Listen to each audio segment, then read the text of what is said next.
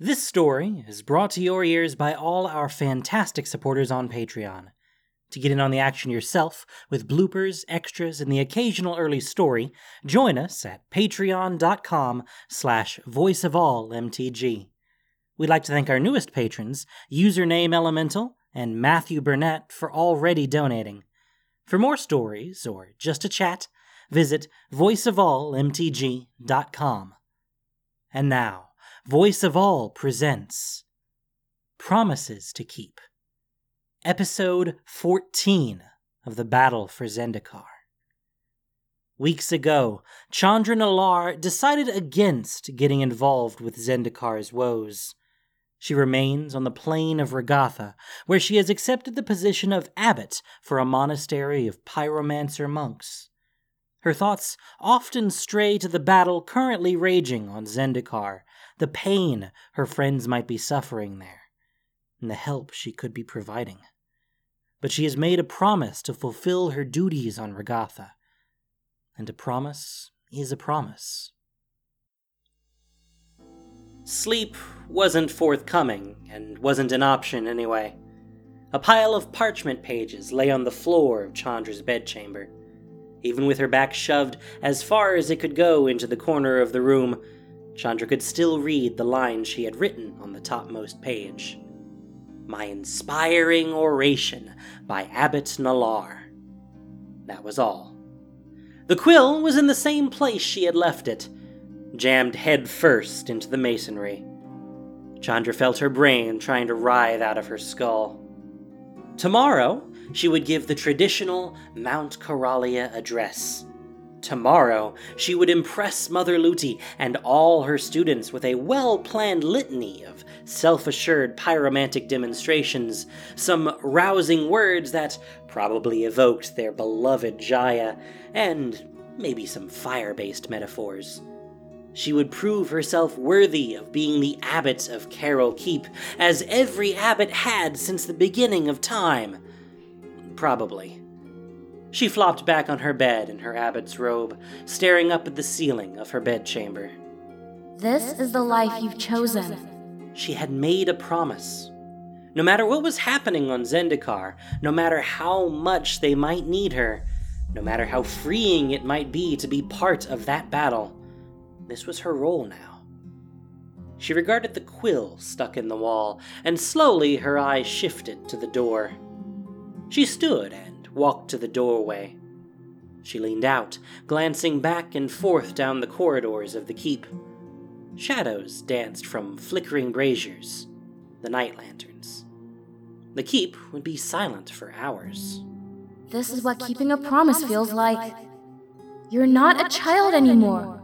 This is taking... She balanced herself against the doorframe with one hand and forced herself to think the next word. Responsibility. She bit her lip, standing in the doorway, checking back and forth along the hallway once more. Then she closed the door of her chamber firmly. She glanced down at the unwritten speech and at the almost untouched pot of ink.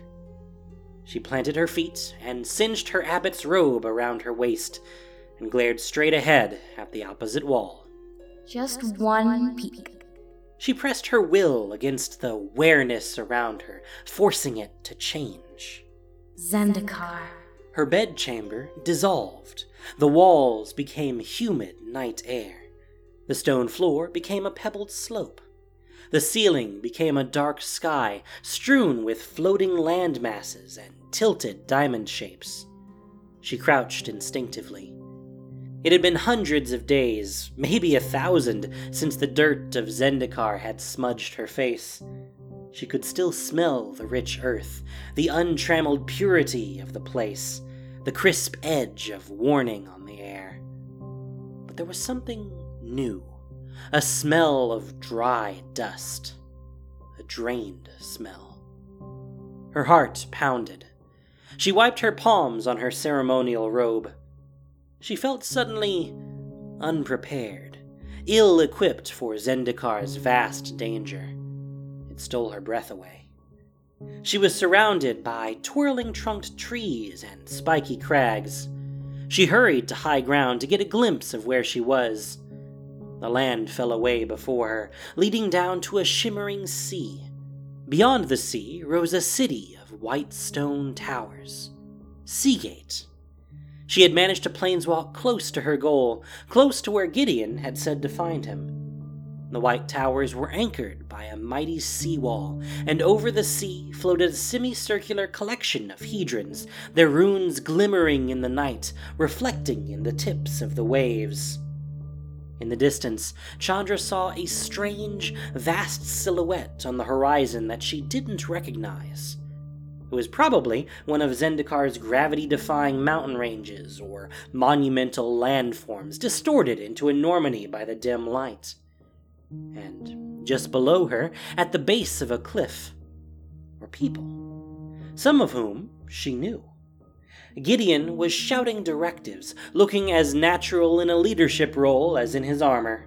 Careful now. That's good. All right. Gate team, pull! Chandra followed Gideon's eyeline. One of the larger hedrons, hovering over the water, was moving. In fact, she could see teams of figures guiding it along the surface of the water, hauling it through the air with heavy ropes and nudging spells. Core rope workers along the seawall pulled on their guidelines, shepherding the hedron gradually into place. And halt it there! A second team pulled in an opposite direction. The moving hedron slowed to a halt in its place in the circle. Placement's good. Altitude's good. Next team, prepare your lines. They're doing it. My friends are doing it. They've come here and they're helping. They're saving this world. Chandra made an involuntary fist swipe of pride, causing her to stumble with vertigo at the cliff's edge. She caught herself, but a cluster of pebbles tumbled down the trail behind her. Eyes on! Eyes on! A woman's shout came from above her. Chandra ducked down between two curving trees, glancing her head against a bough, and looked up. Overhead flew a scout, a sky manta's broad body gliding through the air with an elf woman at the reins. The manta pivoted sharply, and the scout peered down across the area where Chandra hid. Movement in the trees! That way! Take another pass. I need to know how many and how big. The manta rider began a wide turn to double back on Chandra's position. Chandra only had moments before the scout's sharp eyes would discover her. Chandra wasn't here to stay. Just one peek. She dashed down the trail she had climbed up, half skidding down the slope. She began to slide on the loose rocks and managed to catch herself on an arc-shaped crag, only to run into another species of trouble entirely. When she stopped herself, she was face to faceplate with a trio of angular, meaty-ribbed, bony-headed creatures. They had the unsettling impression of wearing their insides as their outsides. Eldrazi. These were Eldrazi, the creatures that afflicted this world, that Gideon and Jace had asked her for help in fighting. The largest one let out a rattling, whistling hiss, and the others answered in kind, moving forward toward Chandra. No, no, no! Chandra glanced up. The elf scout was swinging back in her direction, but had not yet completed her turn. She looked back at her opponents just in time to see one of them slicing at her face with a blade-like leg. She dodged, but another of the Eldrazi was upon her, pinning her arm against a boulder. She ripped her arm free, but the third leaped on top of her, grasping at her jaw and hair with slimy pincers. Manners! She grabbed a handful of sternum and hurled the creature off of her. The largest one collapsed onto her, forcing its weight down onto her shoulders, adding to the weight of her robe. She felt the Eldrazi's serrated front limbs trying to immobilize her, or crush her flat. She grunted under its weight, trying to maintain her footing. Her spine bent painfully, and she fell onto her knees. She pushed up at the creature's legs, and its spine sank into her hands. Still, it pressed down, and Chandra's grimace of effort became a snarl. She summoned all her strength, set her feet, and shoved back at it. The thing tumbled off of her, and she was free for the moment. The Sky Manta passed over her. Had the scout seen her? The elf scout whistled, and the flyer wheeled again, sinking lower as it turned back toward Chandra. There was no time. Chandra eyed the Eldrazi creatures and felt her skin prickle with heat. She tucked and spun her body, and the spin became rage, and the rage became fire. She emitted a dome of flame, pushing out from her body in all directions. For a moment, all she saw was the flash of her own fire, but then she saw the night around her again, and the creatures were on their backs, but still alive. Their scorched bodies and legs scrambled for purchase. No time, no time, no time! They clambered upright, and Rattle shrieked at her. She crossed her forearms in front of her, built up mana from the mountain under her feet, and slashed her arms out to her sides, creating a tripartite blade of fire that sliced through each one of them. The creatures went still, each one silently wafting smoke from its own personal grave crater. She squeezed her fists in triumph. She half shouted out, but caught herself and slapped a hand over her mouth. She glanced up again, sidestepping back under the tree line. The elf scout passed overhead, eyes glued to the smoking Eldrazi corpses. Her body trembled, a drumbeat of dread and exhilaration hammering inside her. She pressed her back against a tree trunk, covering the reflective glass of her goggles with the sleeve of her robe, hoping to stay hidden. That's it. That's all I came for. Just to know they're safe. Just to know that they don't need me. She began her planeswalk back to Regatha. The landscape of Zendikar began to melt around her. She allowed herself one more glance back at Gideon and the others. That's when she saw that shape on the horizon, the thing she had dismissed as a floating landmass or irregular mountain. In the first rays of pre-dawn, she could see that the giant shape on the horizon moved. It slowly undulated its limbs, which meant it had limbs. Its twin jawbones shone pale and jagged in the night. It wasn't just looming. It was approaching. It was heading toward Seagate, toward Gideon and the others, carving its death path across the world. It threatened to destroy all life in its way. The creatures she had fought, those were insignificant compared to this monstrosity. This Ulamog. This was what the true battle was about. This was what caused the death dust smell that was new to the world, and what her compatriots were risking their lives to confront. This was what she had helped unleash. But the image of Ulamog dissolved, an undulating shadow on her retinas. She was already planeswalking away from there.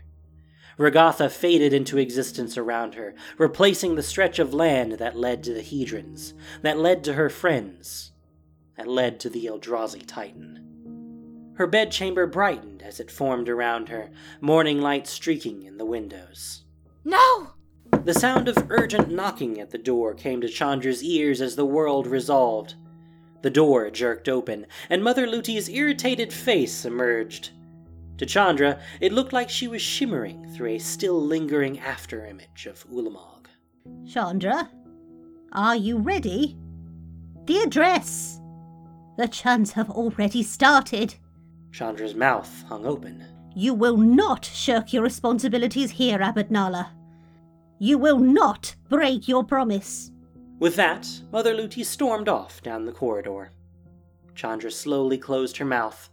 She was still wearing the robe, Serenok's robe. The embroidered mantle had a tiny tear in the sleeve now, from where an Eldrazi's serrated pincer had lanced into her bicep. Swimming in a surreal fog, she walked 2 steps, bent down, and picked up the sheaf of parchment pages, her speech. My inspiring oration, the top page read, scrawled in her own hand, by Abbot Nalar. She looked at the door. It led to the rest of the keep, to her students, to Mother Luti, to Regatha. Her feet just didn't know how to move toward it.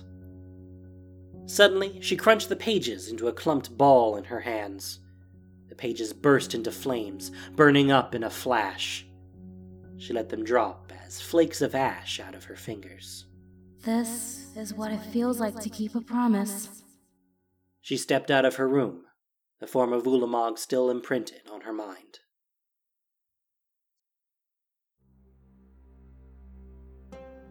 The abbot greeted her students with a nod of her head. So many faces looking back at her across the great hall of Carol Keep. Mother Luti looked on from the back. Good, morning. She clung to the stone obelisk that acted as her podium, trying to remember how words worked. She coughed into her robe's sleeve. She furrowed her brow, trying to recall some Abbot Serenok sayings. Fire is a symbol for fire in all our hearts. Somehow that had come out better when Serenok said it. Monks looked at one another. Somebody cleared their throat. We must be sure to stoke that fire so that it, She glanced up and saw Mother Luti's face. That was a mistake. Chandra rubbed her temples with her forefingers. Look, when I came here as a child, I was a mess. I had no idea what to do with this thing at all. She raised her hand and it blossomed with fire. She shook her hand and the fire went out again. The people of this place, Abbot Serenok, Mother Luti, all of you, you showed me. You didn't try to control me. You didn't try to change me. You taught me how to express who I was in my own way. If there's anything I can do to repay that favor, it's to encourage you to do the same thing. Each of you is a separate, individual you. You are not the fire monks of Carol Keep. Not really. You are not the devotees of the teachings of Jaya. You are not here to listen to me or any other abbot. You are a unique person, with wild ideas about what's truly important. You're only here because it's a place where you're allowed to find out who you are. Am I really saying this? Am I saying what I think I'm saying? Chandra looked for Mother Luti's face, but couldn't find her in the crowd anymore. I'm sorry to those I'm disappointing right now.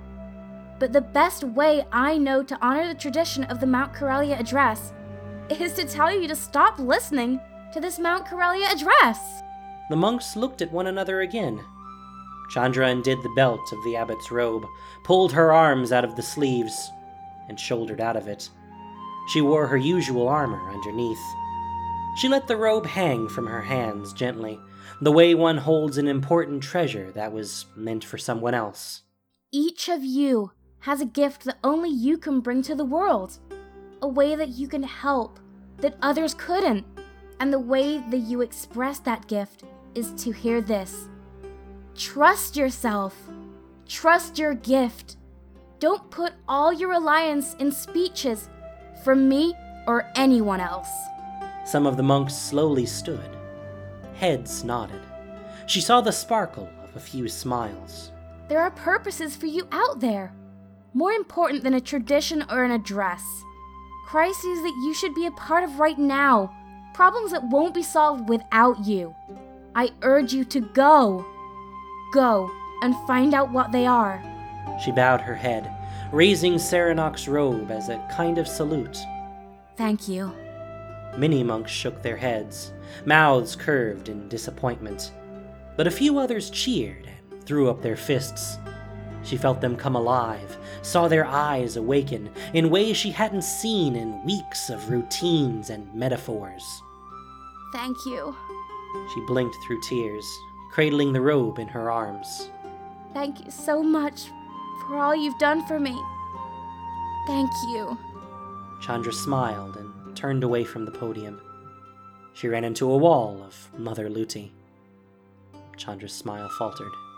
I'm sorry, Mother Luti. But you know I have to go. This is how you feel. This is what you want. I'm going to Zendikar. I'm needed there. Chandra looked into Luti's eyes, and Immediately, she saw the pain her departure would cause. She saw how she would be abandoning this place, the place that had welcomed her in, the place that had believed in her and helped her become herself. Mother Luti's face was unreadable. You're not sure? Is this the truth of your heart? Chandra saw the phantom of Ulamog flickering at the corners of her vision. Yes, I believe so. Not acceptable. You are needed here. I have to go. Listen, I'm sorry I have to leave you. I know this leaves you without an abbot, and I've appreciated everything. I'm sorry I have to do this, but I must remind you of your promise. You will be staying on as abbot of this keep. What? You committed to this place. You considered leaving, but you decided to stay. Get the students back. You will deliver your oration, and you will teach pyromancy. What are you saying? I forbid you to leave.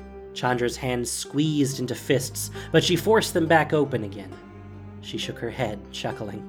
Now look, Chandra, need I remind you, even though you are abbot, I rank higher than you. And I say, you will stay. Fists. I am not staying.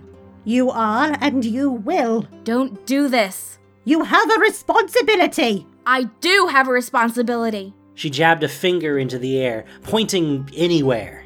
There are people suffering out there right now, and I can help them. I can help. I can't stay here and repeat exercises endlessly, knowing that I could go out and use what you've taught me to prevent a disaster. Mother Luti's face suddenly glowed with quiet pride. Now you're certain. Congratulations, Chandra. Now you know the truth in that head of yours. That's what you needed to hear? That's what you needed to know. Chandra's shoulders dropped. She wiped at a droplet that was forming unbidden in the corner of her eye. Thank you. Mother Luti reached out to accept the abbot's robe, but Chandra slammed into her for a hug. Chandra felt Luti hesitate, and then squeeze her arms around her. Go, Chandra Nala. Go and save worlds. I promise. Chandra released her. She gathered up Serenok's robe and folded it carefully. Then she folded it again in a different way, and then refolded it again and furrowed her brow at the third asymmetrical crinkled mesh she had created. She began folding it once more, and then smiled as Mother Luti gently took the mantle from her. It's fine. It's fine. Chandra turned, and many of the students applauded. Goodbye. I hope to see you all again one day. The air smelled of dust on Zendikar. But she had hope. It smelled of salt water as well, so she wasn't far. She had emerged somewhere in the forested area by the coast, but she could see the towers of Seagate rising over the trees. She also saw Ulamog. He had reached the city already. His monstrous head rose higher than the towers, its bony jaws and bifurcated arms threatening the city. She hoped she wasn't too late. The seawall was close, just down a tree-covered slope. A small squad of Eldrazi creatures dropped out of the branches in front of her, rattle-hissing and brandishing spiked limbs. But she threw a spell with a spin and a lash of her arm, and the creatures turned to ash in a blur of fire magic, and she shoulder-ran through their charred forms. She made it to Seagate. Chandra ran up the thoroughfare of wide white stone, the crest of the mighty seawall. Dozens or hundreds of Zendikari people looked over the seawall at Ulamog, and they were cheering. Chandra ran up to the edge of the seawall. She struggled to take in what she was seeing. Ulamog was trapped.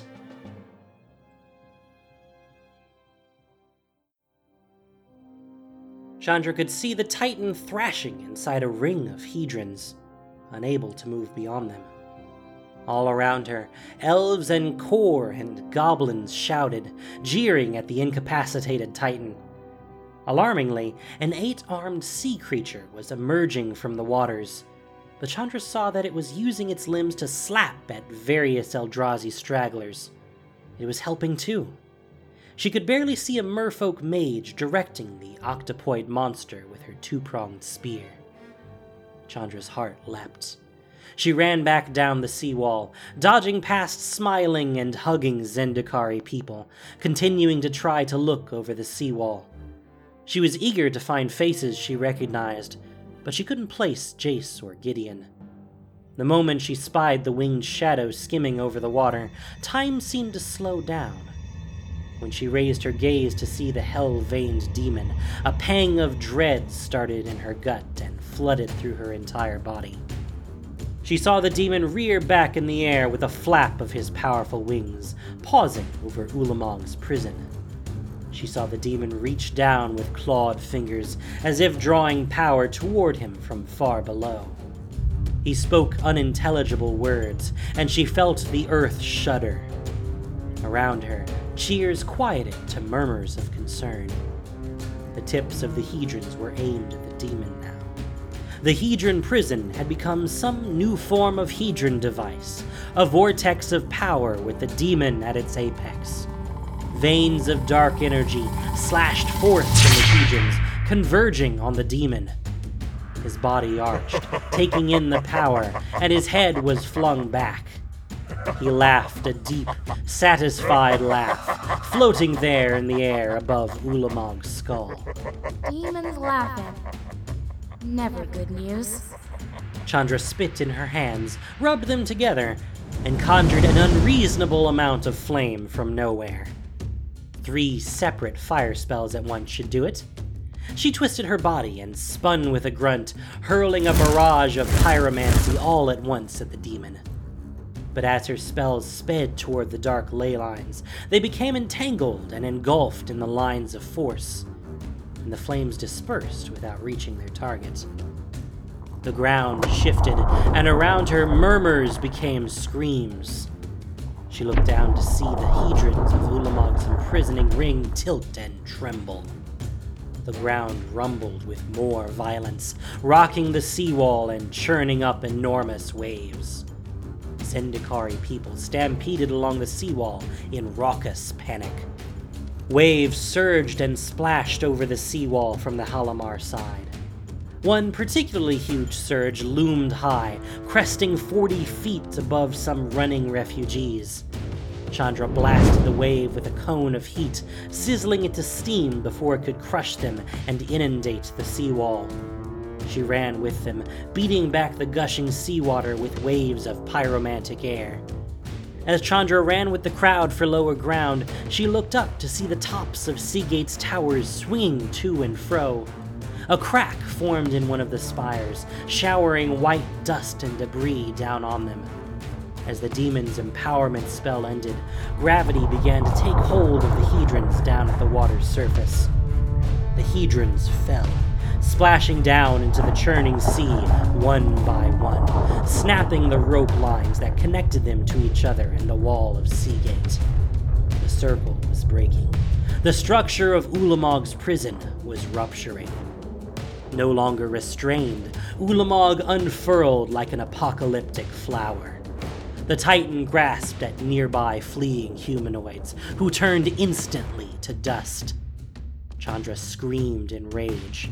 She whipped missiles of fire at Ulamog, but they seemed to do nothing. She still couldn't see Gideon or Jace in the crowd. She wasn't able to stop the demon or damage the newly freed Titan. What else could go wrong today? The rocky peninsula at the far end of Seagate shuddered. Then the land broke with a snap. Rock and earth fell in on itself, a self-swallowing sinkhole. The sinkhole spread in an unnatural way, the edges of the hole bending and retracting inward, the terrain forming bizarre right-angled patterns with an iridescent sheen. There was movement of something massive deep underground, surging toward the surface. Of course! Why not? Why not this now? Gigantic, angular shards of shimmering, obsidian-like material stabbed up from the ground. as the being rose, Chandra saw that the shards floated in formation above a great swiveling globe of a head, which was embedded in an armored, split-limbed torso, which was supported by a forest of chthonic tentacles. As it rose, it shed earth like a doffed robe, terrain tumbling from it and raining down into the sea. This was not merely an additional Eldrazi creature to fight. This was the advent of another god thing like Ulamog, a horrific divinity of the blind eternities. A second Eldrazi titan had entered the battle. Thank you for listening to this production of Voice of All. As listener-supported entertainment, we rely on you not just for the voices of the characters, but also to keep us going and growing. If you enjoyed what you heard, please support us by rating and reviewing us on iTunes, or following us on SoundCloud, Stitcher, and Google Play, or just plain sharing with your friends.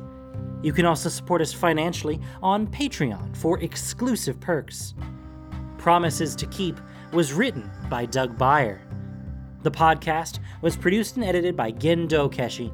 This week's story featured the voice talents of Pio, David Ford, Carolyn Potts, Inra Zyro, and Mike Whiteman.